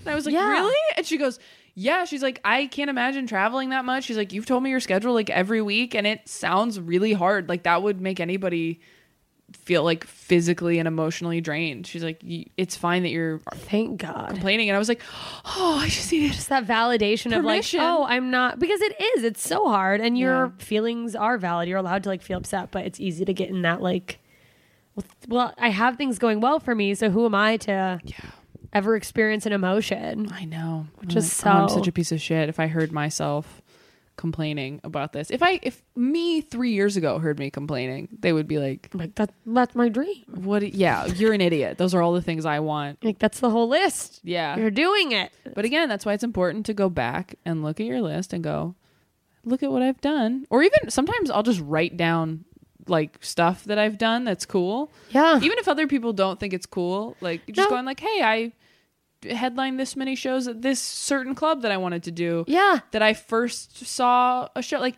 even sometimes I just go, remember the first time you saw a show at the Ice House and now you can go up at the Ice House? Yeah. Like it was like stuff that's like in the grand scheme of like people who, are important in the industry. You'd be like, yeah, okay, whatever, really. But you're like, that's a big deal. Oh, I remember one of the very first live comedy shows I saw was at the Improv in Vegas. So when I did the Improv in Vegas, I was like, wow. And I was just hosting, but I was like, oh my God, I'm at the Improv in Vegas. And also my family is so white trash that nothing will impress them more than a casino unless I get on a cruise ship. Like they're like, you got to do cruises. And I'm like, you don't really understand. Like, I'm not turning down cruises. No, but like, it's just so funny from the outside that people think that that's like a pinnacle. They're like, you're getting paid to go on vacation. I'm like, have you ever been on vacation alone? Have you ever done that? Have you ever been on vacation alone and had to work every night? Yeah. For people who are actually on vacation. Cruise ships are horrible. I did like 8 in 1 year. You're trapped with them. Yeah. You're trapped. And then like the rest of the week you go, I did maybe like 7 or 8 in 1 year. Way too many. And then at one point I was like, I can't do these ever again. Never again. Never. Oh, good for you. For just being like, yeah, I went on a family cruise a couple of years ago and my mom insisted on dragging the comedian out. She's like, you got to meet my daughter. She's a comedian. I show up to like, my family's like, meet us at karaoke. And the comedian's like at the table. And I was like, I'm so sorry. Well, but what kind of comedian was it? Because he was just like a friendly. Because a lot of those cruise ship guys, they only do cruise ships and they're down to hang out. Yeah, he was cool. He's like, no, it's great. Your family's very nice. But I was like so mortified. Yeah. I was like, I'm sorry. They're a lot. Well, I worked with guys. Probably, I guess like a nice change from like, I'll just go to my I think if you're on cruises all the time, like most of the year, you have to be open to hanging out with people on the ship. Yeah, because you sort of have to be. It's part of it, probably. Yeah, and like hanging out with like the crew and stuff like that. Like I had done a couple. I think I did like 2 in like 1 6-week period. So you're on for like a week. And the second time, I was like, all right, I'm gonna go to this crew party. Yeah, with the piano player like because I'm stuck here. I'm gonna have fun. I'm going to dance lessons. Yeah, fuck it. I'm trapped here anyway. Yeah, I'm gonna see the magician. Yeah, actually. Because what else am I going to do? I will. I'm going to go to bingo. Damn it. Fuck. Let me look at a couple more questions. But, so getting off the road. So for me, I guess it's been the same thing. I was like, immediately, I'm going to stop in October. Within 3 days, I'd said yes to so many, not even big things. Like, I wanted to finish the pilot I was working on. And like, there's like other stuff that's come up, but just like, everyone's podcast or every little, can you do this? Let's do lunch. And like within 3 days, I was like, I was going to take time off. Yeah. And I still haven't, but I have like, next year. Sorry, we're podcasting today. No, I got to get mine out. But when I heard you say that on your podcast, I was like, yes, I need to talk to her. Yeah. Because I keep like threatening to give myself time and then being like, well, you have to really commit to it. And it's so hard because you look at those blank spots on your calendar and you go, oh, but I could, and you get offers. And it's the hardest part is saying no or going, can we do a different 3 months from now or something? Like there have been a few shows here in LA that people have booked me for or tried to book me for and I've had to cancel or reschedule. And I just go, they go, okay, well, our next one is in December. And I'll go, you know what? I'm gone so much for the next few months. I'm not going to want to do that show, even if I'm available that night. Yeah. You know, where it's like, okay, sure. Could I do that Tuesday night? Yeah. But I get home on Monday and I leave on Wednesday. Like so I'm not going to want to come out of my house. I'm going to cancel on you. So I just go, can we just check back in January? Yeah. When I have more time. That's smart. I still will say yes to like, I can do it 8 weeks from now. Are you still doing your show then? Yeah. God, it's the worst. Yeah. When I was gone so much this year that really it feels like anything is scaling back because I was like, I'm not going to do more than 2 weekends a month, which is still a lot. It is a lot. But Isn't I was that like, crazy that that's scaling back to us? We're like, yeah, we'll that just I'm be like, gone 2 weekends a month. Psycho. Because I was on the road. I like did the math. Like 70% of the year I'm gone this year. Yeah. And I'm like, what am I doing? Why are we living in LA? Yeah, that's the thing too. Is like What's I'm the point? paying for LA. I like it here. Yeah. But it's like, yeah, you come out here to like do LA things. No one in LA is seeing me. I'm this like weird ghost. Yeah, and then you come out and do a show in LA and everybody's like, you're all over the place. And it's like, not really, not here. Yeah, you know where I'm not? Here. Yeah. And people are like, oh, you're a road dog. And it's like, great, I'm 50. Good. Yeah. That's what, it's been weird too, having some comics I like look up to or I think are objectively further along. Be like, I got to talk to you about getting on the road. And I'm like, what? Yeah. Why are you having trouble getting on the road? Yeah. But well, you're so good about booking yourself. Like you really are like, well, it's like very self-made. Like I don't know how you just like the tour you did a few years ago. Yeah. With Dana and was it Lisa. Yeah. And like setting up your own stuff in Europe and all these things. Like for me, people are like, you're everywhere. I'm like, yeah, I have a really good team. Yeah. Like, they just like book me who believe in me more than I do. And are promising clubs that I'm going to be somebody. And then I have to show up and act like I'm going to be. Yeah. So, I can't imagine having to set up my own tour. Well, yeah, too, just because it's like, and that sort of laid the groundwork for like me knowing a little bit what to do, but we were all just figuring it out. Yeah. And then between that and then I had a really good run of festivals, I think that the year before that. So I just had made a bunch of contacts, but it's like a full-time job, but it has paid off. Like people, and that's my big hesitation about like canceling and stuff too, is that there's a handful of clubs that I'm like, okay, I feel secure in that. Like, I think I've worked my way into their like annual rotation. You know what I mean? It's like, they've got a week for me for sure. But then there's clubs that it's like, they'll book me, but like, it's because somebody isn't showing up. So the idea of being like, well, I can't do it next week actually, but I'm available in the fall. And they're like, you're a next week comedian. And I'm like, okay, that's fine. Oh, me too. There have been, the reason I'm gone so much around the holidays is because it's a little bit slower around the holidays. Yeah, and so they're like, all right, we'll book somebody. We want to build. That's the thing they say. We're building. Yeah. So it's like David Tell's here one week and then 2 weeks later it's me. And I'm just like, this is wrong. This isn't how it's supposed to. I'm like, thank you for. I want to thank people when they come to shows and just be like, thank you guys for taking a chance and watching the clip and being like, the clip was pretty good. Let's go take a chance on an hour, because that's the level I'm at. Yeah, no, I still don't know. I mean, like my album's out there and like I have been genuinely surprised with this past year at the number of people who come up and they're like, they came for me versus they walked into a comedy show. Because they heard the album? Yeah, the album, That's or like my amazing. podcast, or heard me on someone else's podcast. Yeah. But like there's some cities where God bless. I'm like, I don't know why I'm drawing here. Yeah. And then don't get me wrong, that's not always like the case that I'm just like, it's sold out everywhere. Yeah. But like there's clubs where they're like, wow, this is a great turnout. The like club bookers will be like, what a deal we got on you. And I'm like, okay, that's hurtful.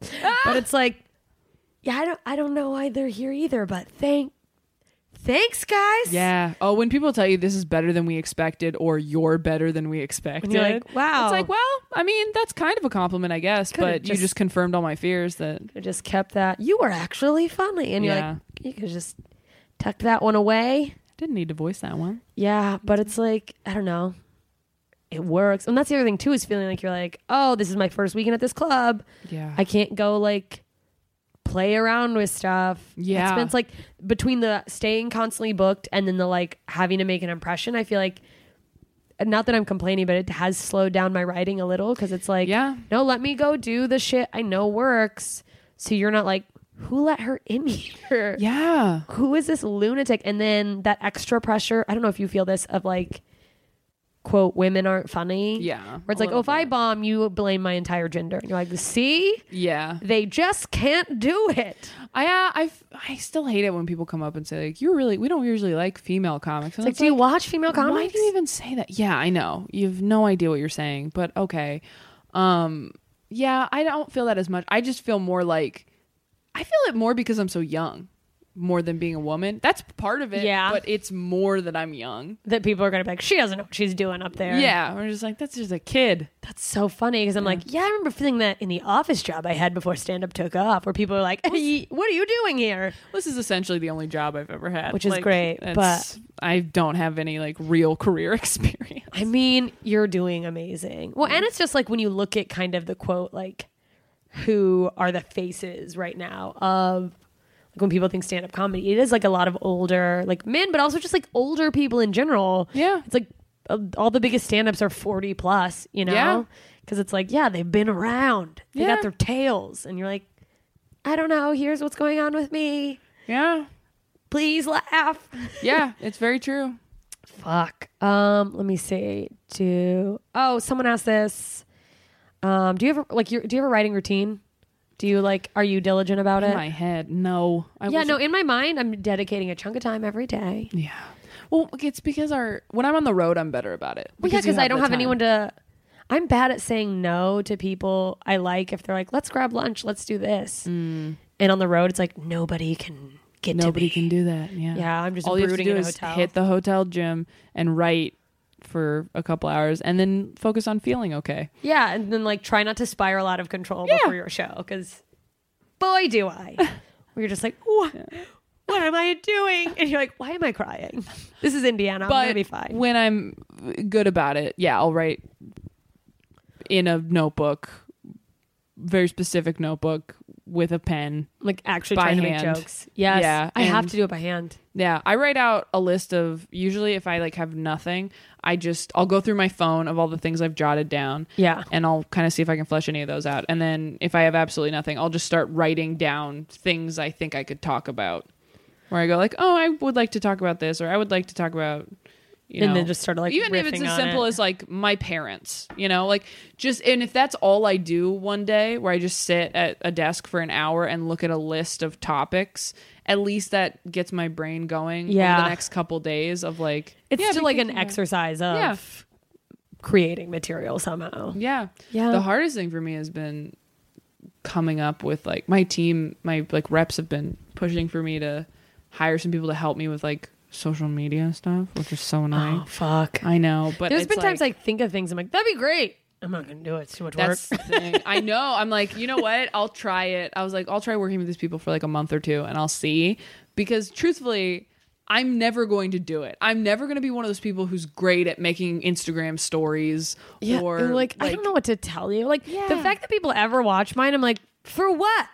Like, I think you're good. You're good at just like, be like, this is where I am. That's all people want. They just want to know where you are and see. Because I have people like that who I'll I go, guess oh, it look, they works have one." out, but it's like, You just feel stupid. it's like, I don't have a point to this. And it's like, Yeah. I'm glad people are watching, but then I'm like, is this sad? I'm like, here I have that every time I post something. I'm like, is this a bummer? here I am again, alone. This time I'm in Ohio. Yeah. Like, Oh my God. fuck. That's so funny. I feel like your social media is pretty good though. Like, Thanks. I try really hard to fucking. but I also feel like the much. industry, a lot of times, like some people really push that they're like, you gotta, Well, you Gotta can get out blow up there. based on your social media faster than a late night set. yeah, for sure. It's like you can have like 100,000 Instagram followers and suddenly you're selling out everywhere.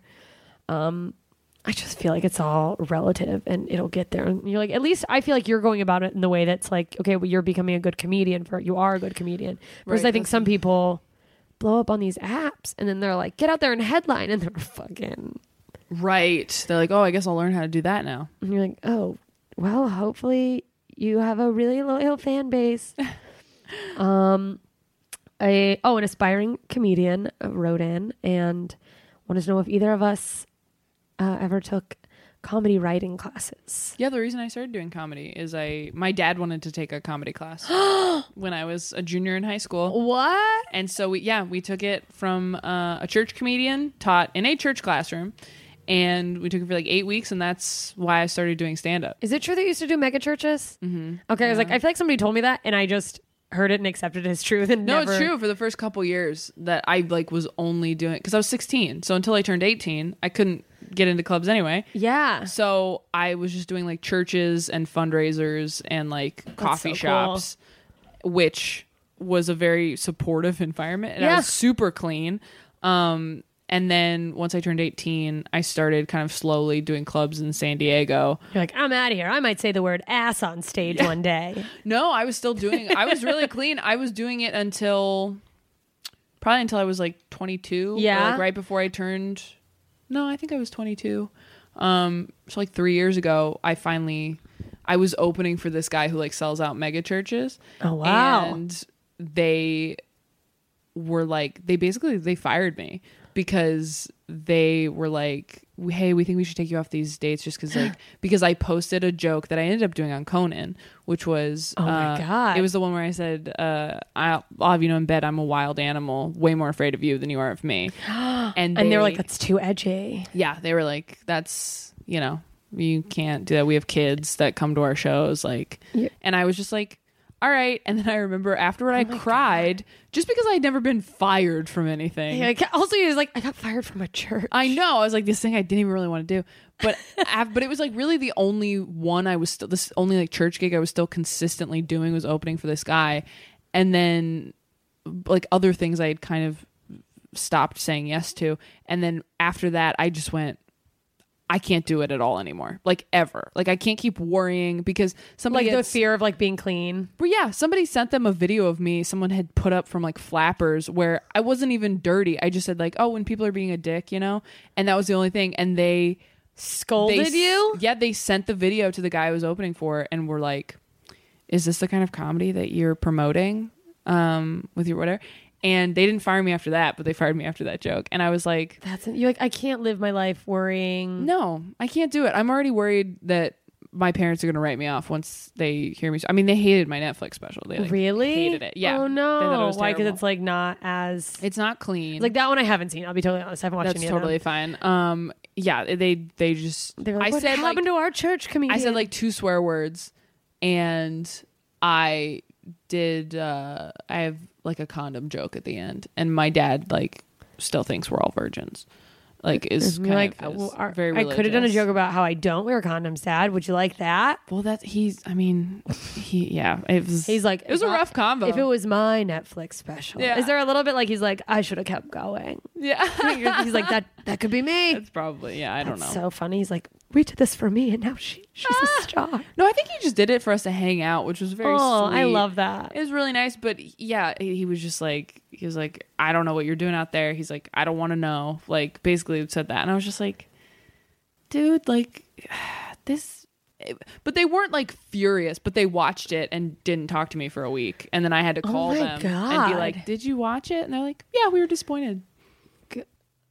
That's oh, my heart. I know, it's rough. But, you know, it's only going to get worse, so. I mean, yeah, Lean you're like, into I'm it. just gonna. This is who I am. God, my mom would only be like, you know, I thought you were gonna do a joke about me. Like that would be like, that's a bummer. But it's also like you just got to be who you're gonna be. Because if you try to, I can't imagine trying to be a squeaky clean person unless you just organically are. Right. Like Brian Regan, that's his sense of humor. It's Yeah. fine. But I got to a point where I was like, I want to do jokes about all these things. And I want to be more honest. And I'm not like, unless you're observational. Yeah. And that's fine. But if you're talking about like real life experiences, like, yeah, in real life, dirty things happen sometimes. Yeah. Like, yeah, things are kind of shitty. And it would be weird if I was like, oh, this is a wacky story about making love. And you're like, I just what? hate the clean, dirty labels because No, me too. Especially because if you say you're clean, that means you have to be that way all the time. And people are like, but you did that. And it's so subjective what different levels of cleanliness are. Like, to me, like the condom joke I did on Netflix to me was like super, like that was pretty clean. But to me, it was like, that was pretty raunchy, right? Everybody's like, no, you could, like, they were like, do you want to do it on Conan? Like everybody You're was like, oh. yeah. So it's just, it's so different. It's so subjective, but people hear clean and they think whatever they think, but it puts you in that box. And the same thing with dirty, or like, well, there was a long time where I like refused to say I was dirty. I don't know what lie I thought I was living. Where it's like, no, like I have a couple clean jokes.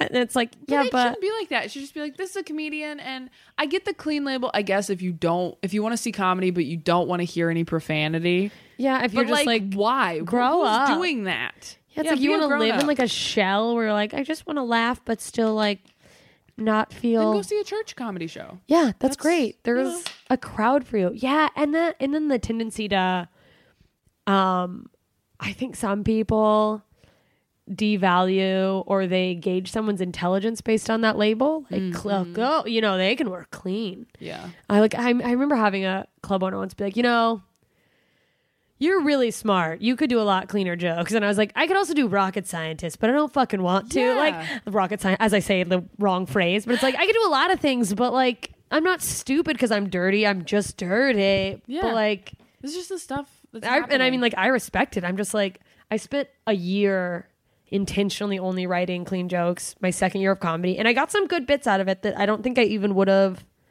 maybe tapped into had I not gone, no, I'm going to only be clean.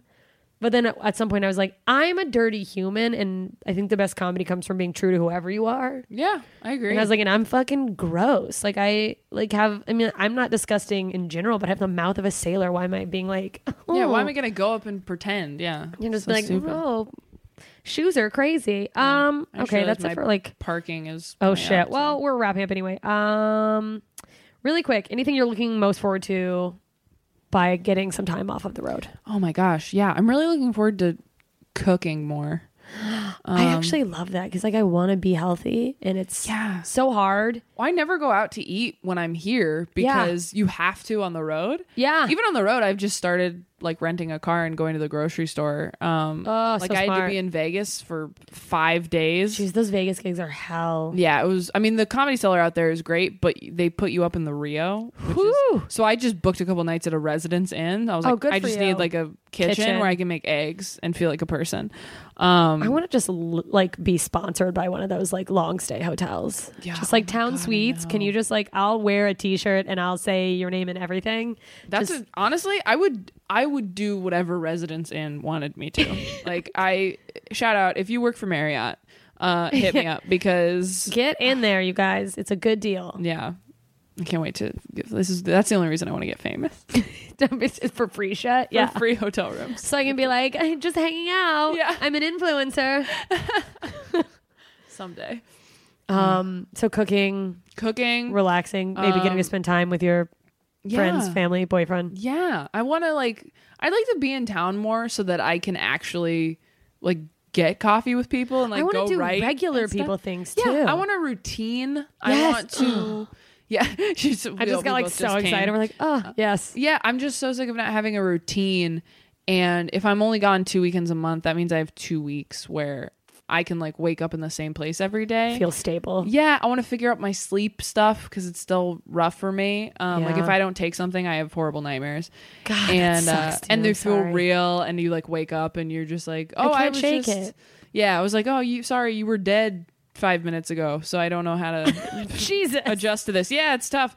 But yeah, just feeling healthy and normal and like figuring out. Somebody asked me like, well, what are your hobbies besides stand up? I was like, I don't have any. Oh my God, I don't even watch TV. I was like, what do I do all day? I'm a psychopath. What do you do on planes? You watch like TV on planes? Sometimes. Yeah. I like write. I'm just like, I gotta keep sending emails. I was like, oh, I'm a crazy person. And it's like, I sometimes read self-help books. I'm like, yeah. Oh, I know. Like, oh, I want to read. That's a good one. I want to read Yeah. recreationally again. I want to like not feel guilty when I'm doing something. Yeah. Like recreationally. Yes. And be like, I should be working. Yeah. Like I went to the movies the other day by myself, by the way, and I was I like, love going to movies oh, by this myself. is great. And then I was A Star Is Born, and then I was sobbing alone in a movie theater, and I was like, why did I do this? Oh, yeah. That's a rough one. But the idea was great. Yeah, I saw it alone before I had to do like 2 shows in Oxford, and I was like, I just like kind of walked out of there in a daze of just like, what's the point? I'll just be miserable. Oh no! And then every bad thing that ever happened to me, I'd be like, this is everyone's future. It's inevitable. Oh my God, yeah. Awesome. All right. Well, where can people find you? I am ttomcomedy.com for tour dates and stuff. T-Tom Comedy on Instagram, Taylor Tomlinson on Twitter, and I'm on Facebook if you're still doing that. I don't know. God, I barely I like have things I don't automatically go there, and I'm like, I don't care anymore. Oh God, I forget. Yeah. I know I have like the fan. Do you just have the fan page now? I did just have the fan page. I reactivated my page recently. I can't remember. Oh, just to make a private Halloween party event. And then I was like, what am I doing? So I'm going to deactivate it again. You can't do that with your fan page? I didn't know how to like search for, I only wanted to invite like. Oh, like friend. That makes sense. Yeah. So, and I didn't want like anyone, I was worried someone would see my address somehow. Oh, yeah. And like, I'm so freaked out about that shit. Yeah. That I was like, all right, I'm going to reactivate my page, but only for a little while. Yeah, I haven't touched my personal account in like months, and I think I should just deactivate it. In my head, nobody does it anymore, but then I'm like, oh, probably not. There's probably people who are still going hard. I'm sure my mom's still sharing like crazy political memes or whatever. Like, I don't know. Yeah. I don't want to know. It's just one less thing. Ugh. Yeah. Oh my gosh, this was so therapeutic. Yeah, well, thank you for coming. This was great. Of course, yeah. You're awesome. You guys go follow Taylor. Go listen to Self Helpless Podcast. Go see her live. Yeah, that too. Yeah, awesome. Thank you. Enjoy all your favorite sports like never before at BetMGM. Sign up using code Buckeye and receive up to $1,500 back in bonus bets if you don't win your first bet. When you register with BetMGM, you'll get instant access to a variety of parlay selection features, live betting options, and the best daily promotions in the business. And with BetMGM at your fingertips, every play and every game matters more than ever. Place your money line, prop, or parlay bets with the king of sportsbooks today. Sign up using code Buckeye and receive up to $1,500 back in bonus bets if you don't win your first bet. BetMGM and GameSense remind you to play responsibly. 21 plus and present in Ohio, subject to eligibility requirements. Rewards are non-withdrawable bonus bets that expire in 7 days. Gambling problem? Call 1-800-GAMBLER in partnership with MGM Northfield Park.